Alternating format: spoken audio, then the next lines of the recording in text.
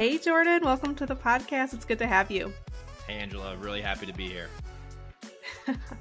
And I'm really excited for our conversation today. You and I have had a chance to work together kind of in real time, which it makes this, I think, a natural conversation because some of the work we've been doing has been in the neuroscience space, but from different angles.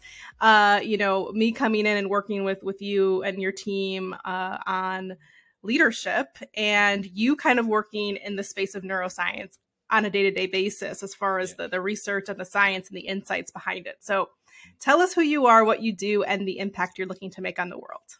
Yeah, thanks. So Jordan Zeza, I'm currently working in data science portfolio management. So I lead, basically what that means is I lead a team of a couple of project managers that really partner with, computational neuroscientists and neuroscience strategists that are kind of leading data science efforts in how we impact the neuroscience pipeline. And so we really partner with them to kind of organize their project plans and, make sure that, we're really making an impact along the pipeline with data science. So, we sort of bucket our work into strategy, operations, and project management. And, that's kind of the space that I've played in for my, pretty much entire career. So, I've worked, I'm in pharma now and, kind of we'll talk about the impact in a little bit, but I've kind of worked across the healthcare spectrum. So when I, entered the workforce, I entered at an integrated payer provider system. And so had the opportunity to work in spaces like hospital operations and data science at an insurance company and, worked for a post-acute care management company. And then I did some work in finance, actually, which is a little bit drier part of my career. And, hopefully for any of my finance colleagues that may hear this, we'll take that lightheartedly. But, it was, I've had a very wide range of experiences across healthcare. And so, that's, I studied neuroscience in undergrad, as, we talked about. And, I'm not a neuroscientist. I did go and get a master's degree in management and organizational leadership. So, kind of look to blend my STEM background and my passion for neuroscience with a business degree and, how we can figure out how to make a really broad impact with neuroscience. And, that kind of takes me to my why. So, just like most people who are in healthcare that I've spoken to and really kind of stick in healthcare their entire career, they have a personal tie to it. So my grandmother was, diagnosed and passed away from Alzheimer's disease. And so, that was kind of my motivation for studying neuroscience going into it. And I did, want to take that PhD career route. And, I got some advice from professors that, if you really want to make a niche and broad impact, they kind of just professed to me that I have the skill set to kind of maybe go a business route and just kind of take this, more of a unique path, I guess you can say. And so, I have seen more and more of this trend in recent years, but, at the time I didn't really know of a lot of people that would study a science, in undergrad and then kind of go more towards a business master's degree. But I did do that. And, I kind of feel like I came full circle here and now I'm kind of working on a neuroscience team and I'm kind of the business person among PhDs, if you will. And I really enjoy working with people that are, way smarter than me. I'm not afraid to say that, but I'm happy to be kind of the person that, brings them together in a way and lead a team that helps us, get organized and, make sure that we're really making an impact in the space. So my why goes back to my family and wanting to really have an impact on patients, and families that have gone through those, really tough experiences with really all diseases. But I'm happy to be focused in neuroscience. And that's a little bit about me.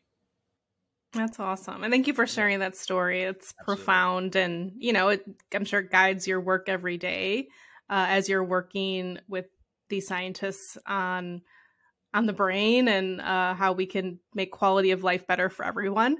And, we also think about this in a similar way, like you said, from a business perspective. So, my background's in industrial organizational psychology, which is kind of this like merging of STEM sciences, data, research, but also the application of that within organizations and business. So I feel like we're kindred spirits in that way, where we have kind of this dual brain approach to the work. So one of the things I would love to talk more about, just at a basic level, I want to eventually talk about human-centered design, which I think is a really great merging of both of our areas of expertise. But when we think about neuroscience and work, what are some things that we should be thinking about as far as the impact we're making to people within the workplace? Yeah, I mean, I would say, and we'll kind of get to this with human-centered design, but I think, a lot of, well, I'll just go back and say, I'm not necessarily a neuroscientist, so I do want to obviously, say that, and from a psychological standpoint, I'm not necessarily a psychologist, but what I can say in terms of the neuroscience of the workplace and kind of getting to the human-centered design piece of it, one of the things that I was taught very early on in my career is around the topic of psychological safety in the workplace, and really creating a team environment where, people are, can feel free to speak their minds. And that's the way really that, innovation can thrive. And so I think creating that psychologically safe workplace is really, really important. And I think, we kind of work together on starting to create that for, a team that was newly formed. And, I've kind of been I've had the luxury in my career. I started, the reason I was able to list all those different functions I was a part of was I was in a rotational program to kind of start my career. And so I've had the luxury of seeing a number of different teams and a number of different leaders, both high performing and I've worked with people that have had lower performing teams and have had, kind of not so great leaders. And the really clear line of delineation between a good leader and maybe a not so good leader is the leader that can create a psychologically safe space. And feel that when we do kind of speak up and we're able to kind of propose ideas that might be against the grain or might be some of the more difficult conversations, I would say that, those leaders then act on those and kind of empower the employees to then say, hey, I'm speaking up, and then I see a change as a result of that. And so, I think, along those lines with psychological safety, we get to that radical candor. And so when you create that psychological safety and, you can create that sort of radical candor within your team, and really that's how you kind of progress more quickly through the teaming life cycle of, forming, storming, norming, and, kind of going along that life cycle. So I think from a neuroscience standpoint and a psychology standpoint, creating that psychologically safe space where, leaders and team members feel that they can speak candidly and they're, they can kind of provide that radical candor. I think that, I think that's, a really good place to be with a team. So, thankfully we kind of have that where I'm at now. So it's good. Oh, it's wonderful. Yeah. And psychological safety, I mean, it's, as with some of the work that we've done, it's really grounded in how the brain actually works, how humans work through collective goals together.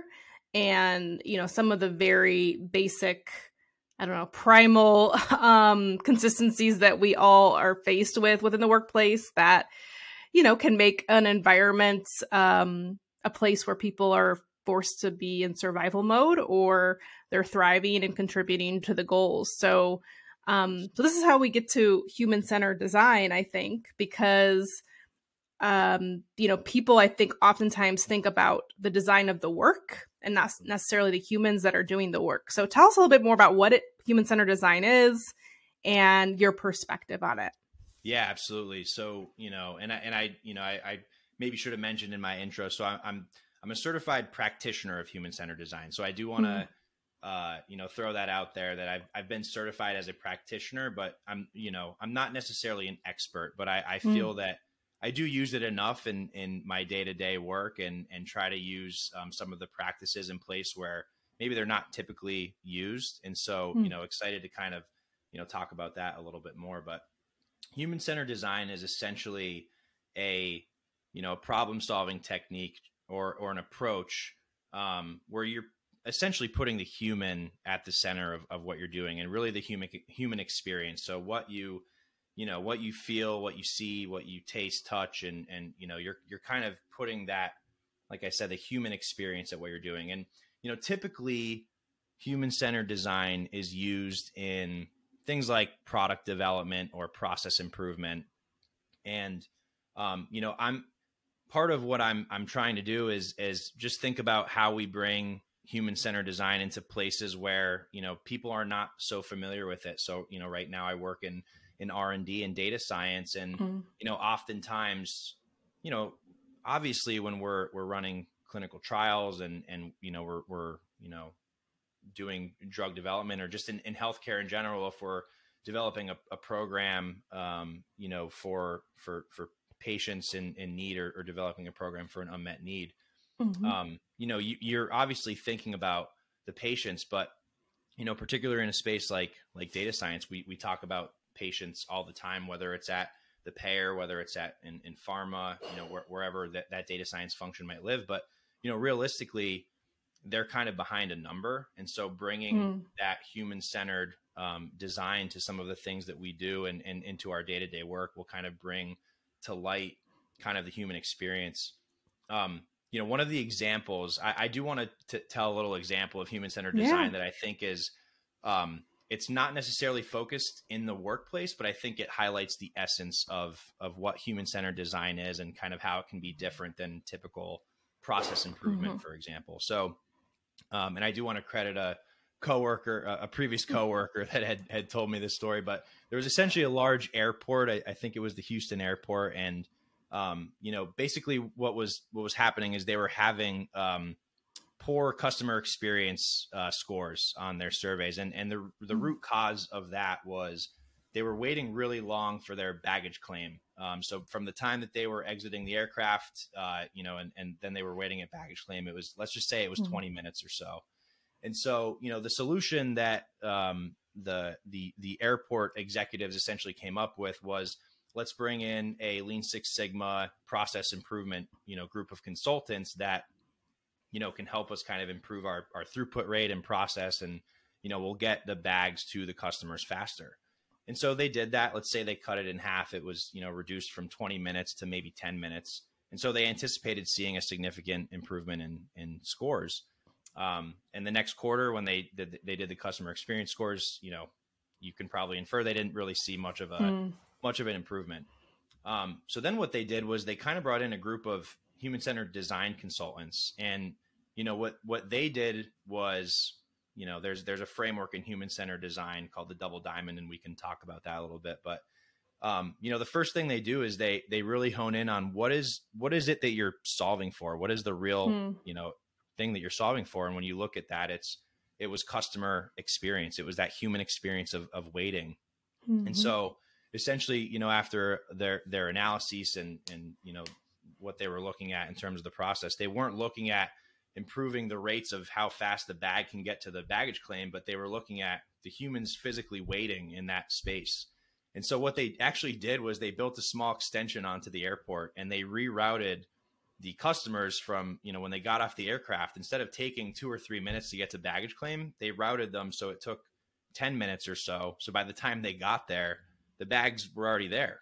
And sure enough, the next quarter, they saw the customer experience scores and they skyrocketed. So I think that story there, highlights the essence of human-centered design, because you're not solving for a process or a throughput rate, or this, trying to add more people to unload the bags or increase the rate at which, the conveyor belts are moving. What you're doing is solving for the actual human experience. And we know in many cases for large corporations, when you're looking at, when you're looking at your customers, it's, that's obviously tied to the bottom line. And then when you're looking at your employees internally and their, their kind of experience, that's also tied to the bottom line as well. So I know that story doesn't necessarily focus in the workplace, but I think it highlights the essence of what human-centered design is and how it's a little bit different than, your typical problem solving approach. Yeah, no, I love that example because it does highlight the fact that, you're talking about, first of all, thinking about the end goal. What are we trying to solve for? And also you're, being considerate of the people you're serving. You're not serving the process. Yeah. When it comes to customer experience and employee experience, you're serving people and humans. And what are some parts of the human condition that can be frustrating or barriers to delighting that group, or getting that group what they need? Baggage is one thing, but that could also be, a working group or a team or how they're functioning.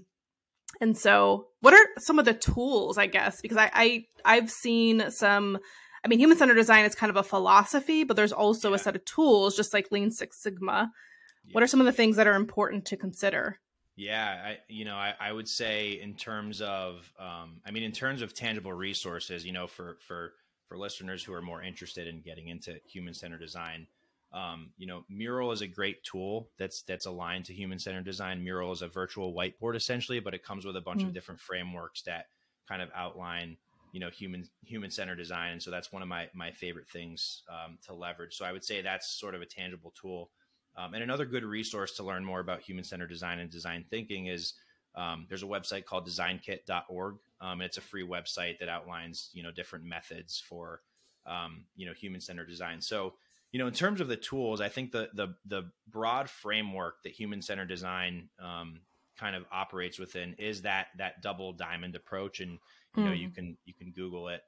If you just Google double diamond human-centered design, you'll kind of find a bunch of different articles on it. And, basically, what it is the approach is, if you can imagine the first diamond being the problem space, right? And then the second diamond is more of the solution space, is what they call it. And so when you're sort of in the first diamond for the, the problem space, what you're doing is you're kind of cascading and trying to understand what the problem is. And that phase is really the discover phase, right? So you're trying to understand what is the, what's the problem that we're actually solving for. And so kind of going back to that example of the airport, you'd really be looking at the human experience. And so some tools that you might use there are frameworks for interviewing or shadowing or customer experience mapping. And, a lot of that is kind of, somewhat desk research, but then also kind of taking into account some of the experiences if you kind of jump into the process and start asking questions.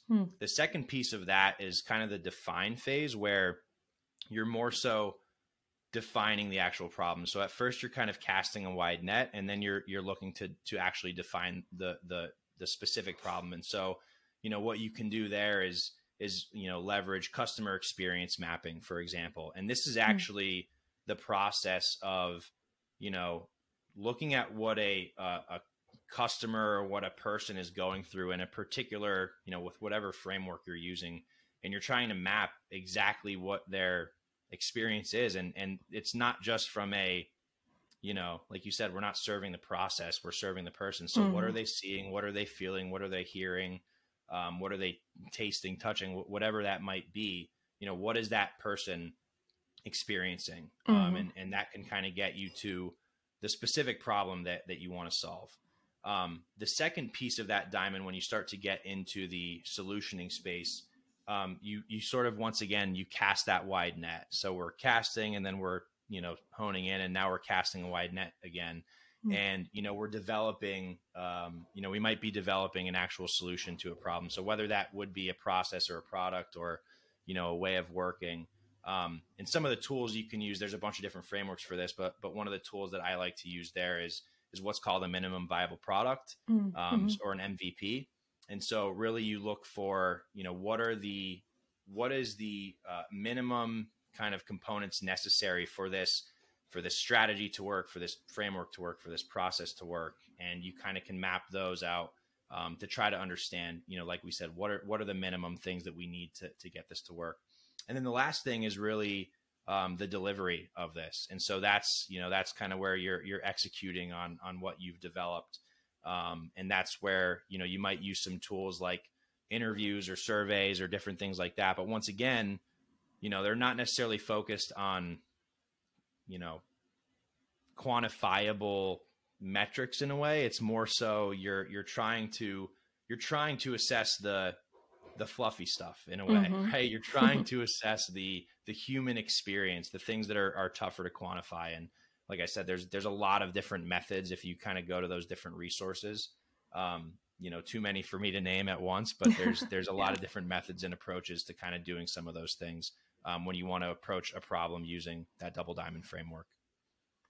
Yeah, one of my favorite tools is the use of personas or, avatars. And that really provides you with a multi-layered dimensional perspective because, we are diverse people, right? And even with that baggage claim example, you may have different personas. You may have the person who is in a rush and needs to get home. You may have the person who has a little bit of extra time. You may have the person who just got off a flight and is, going through something. There's so many ways to kind of break down personas to understand how can you create options and choices for people during that experience.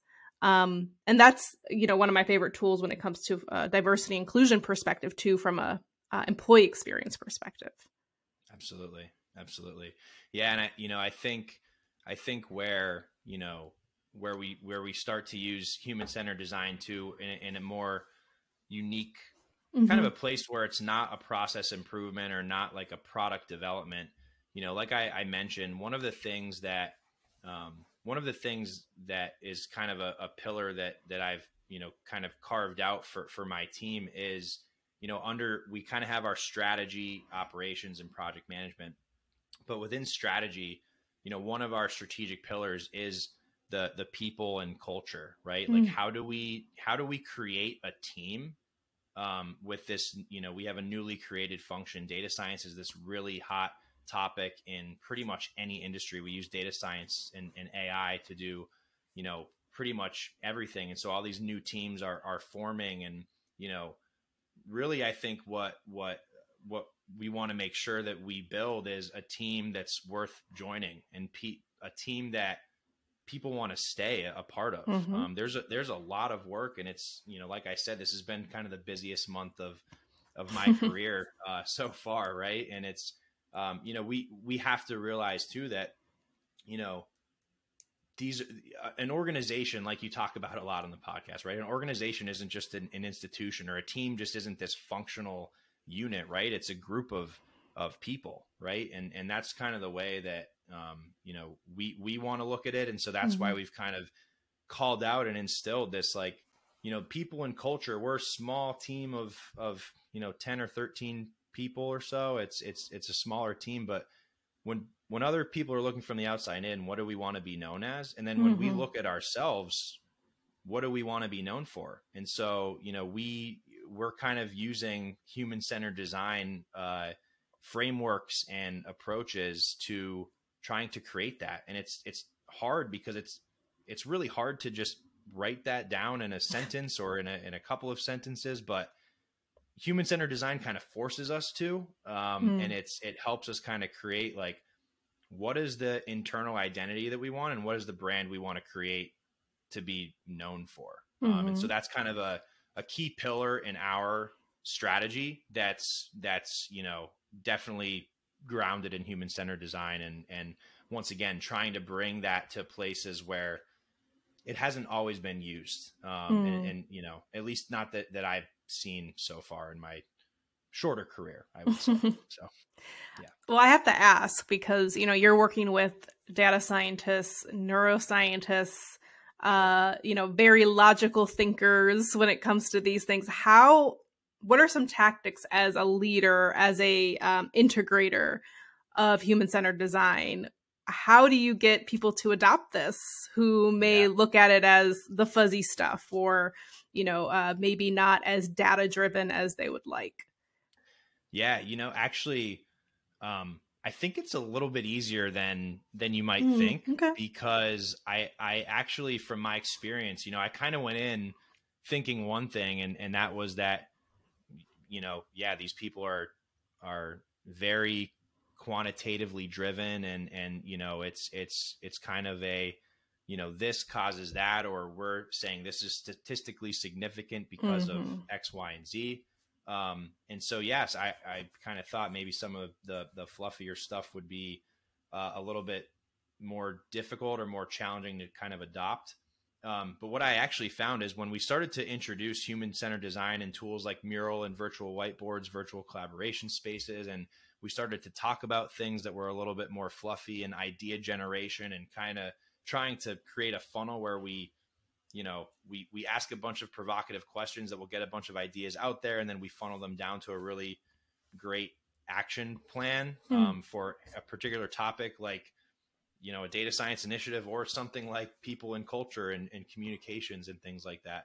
What I found is they really enjoy it. Like when I one of the things I like to do when I facilitate a human-centered design focused exercise is, it always kind of prompts you to start with a check-in. So how are people doing? How are people feeling? And I'll never forget the very first kind of HCD focused session that I did with the current team. I remember there was a few people that were like, oh, we feel, you could put an emoji next to your name. And they were like, oh, we feel tired. And, we're kind of still waking up. It was earlier in the morning. And then, we had a little checkout at the end of our, we kind of did a little brainstorming activity and things like that. And we had a little like kind of checkout session where, there was like a GIF of like Will Ferrell doing the like this versus someone kind of like slumped over. Like, how do you feel? Should we, use more of this type of technique and tool, going forward? And almost everyone was like, yeah, we need this. We need more of this. This is the stuff we need to talk about. And, I think, when we worked with you, I think you saw that too, where, people weren't afraid to speak their mind. People weren't afraid to speak up, and people want to talk about, culture and workplace satisfaction. And, the really kind of the fluffy stuff that sometimes goes unnoticed or is tough to quantify. But it's really important to everyone, and including data scientists who are actually really, really passionate about it. So, I was pleasantly surprised that it was pretty easy to integrate, honestly, because people wanted to use it, and now we've used it a ton. So it's been great. Yeah.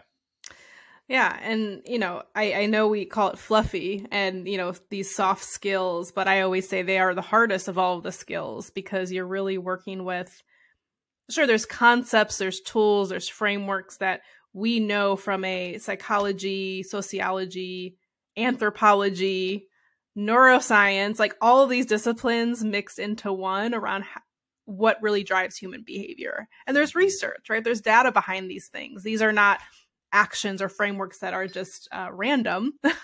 They focus on how humans actually learn, which is social learning.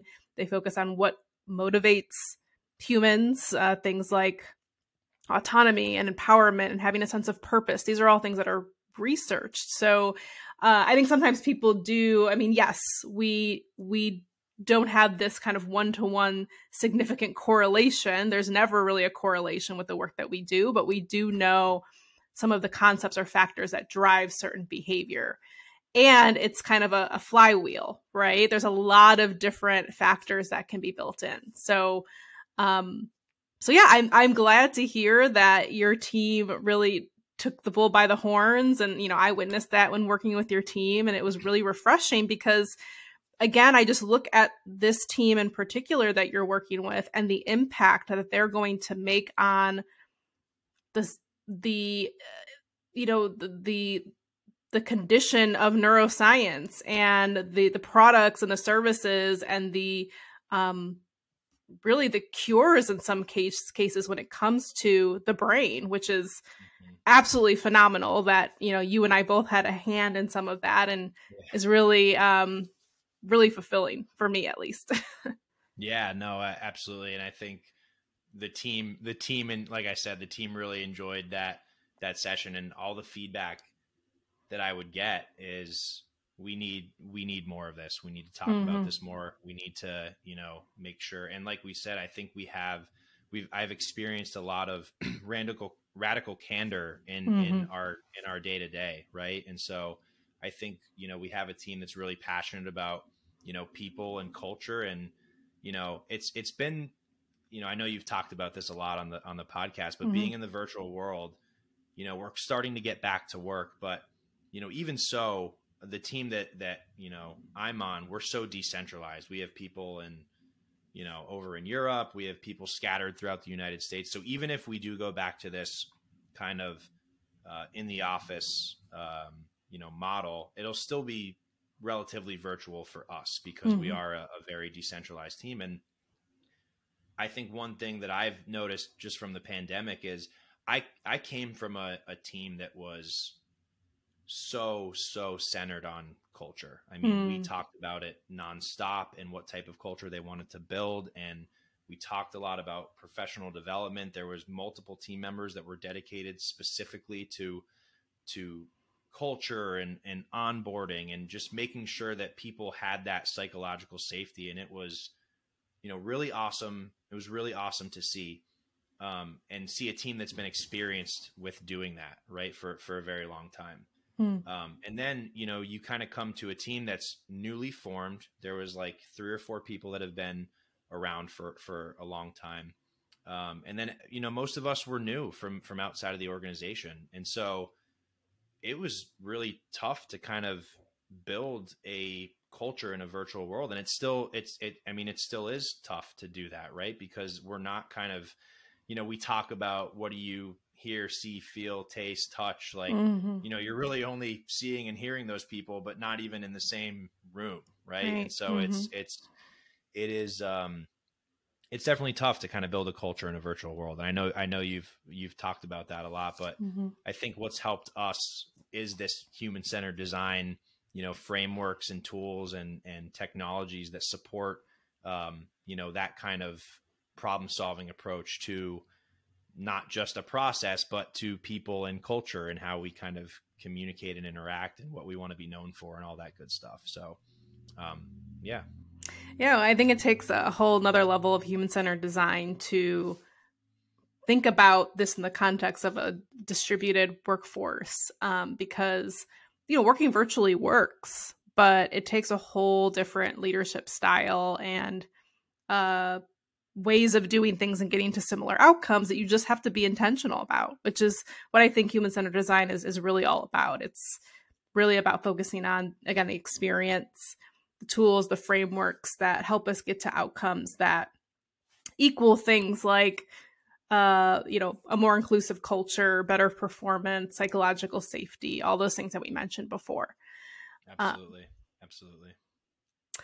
So just to tie the bow on this topic, because I feel like we could certainly go in many different directions, but I first and foremost appreciate this conversation because a lot of guests we have on, we have wonderful guests who are making, kind of big contributions in the areas of, workplace, human-centered design. And it's also good to hear, like, from a leadership perspective, just the very specific application of what this means for a team. So someone who's in the trenches, someone who is working with a team on improving and moving some of these concepts forward. So is there any last thoughts or anything else that you want to provide the audience for people who are thinking about introducing human-centered design with their teams that could be helpful?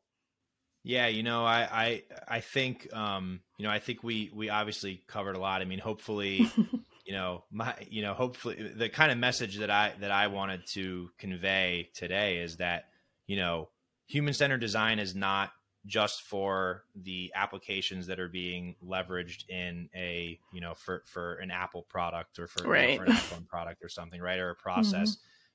Human-centered design can be used in different places, and it kind of it takes some creativity to see kind of where that could take place. But I would encourage people to kind of go to the resources that I named earlier, that designkit.org, and check out Luma Institute. They're a big human-centered design focused organization. And, like I said, Mural is a really great tool to just start exploring some of the frameworks. And they do a really great job of kind of outlining how you can start to facilitate, some of these sessions and leveraging some of the tools. And then you could kind of get into the combining of different things and really start to even innovate with what human-centered design can look like and what you can use it for. So I would say there's probably a wide variety of applications for it. And I would say that it's just so critical, to create that human-centered workforce, like you've talked about so much. It's just so critical to create that human-centered workforce. Because at the end of the day, it is, people driving this change and not, these large institutions. Yes. It's people on the ground and in the trenches doing it. So, I would say take the leap, look for human-centered design, and I would say check it out and see if it's applicable in your organization. I'm sure it is. Awesome. Yeah, and we'll include some of the links that you mentioned here so that people could check out some tools. Again, there's a variety of tools that you can start to incorporate, but I think the first step is the mindset shift on how we're approaching the work from a human-centered perspective. That is, just utilizing the tools is not helpful. You actually have to have the mindset shift to go along with it. So Jordan, I really appreciate your time and sharing your perspective. And I just love how you've kind of brought together some of your experience and how you're leveraging that within your team. So thank you for sharing. Thanks for having me on, Andrew.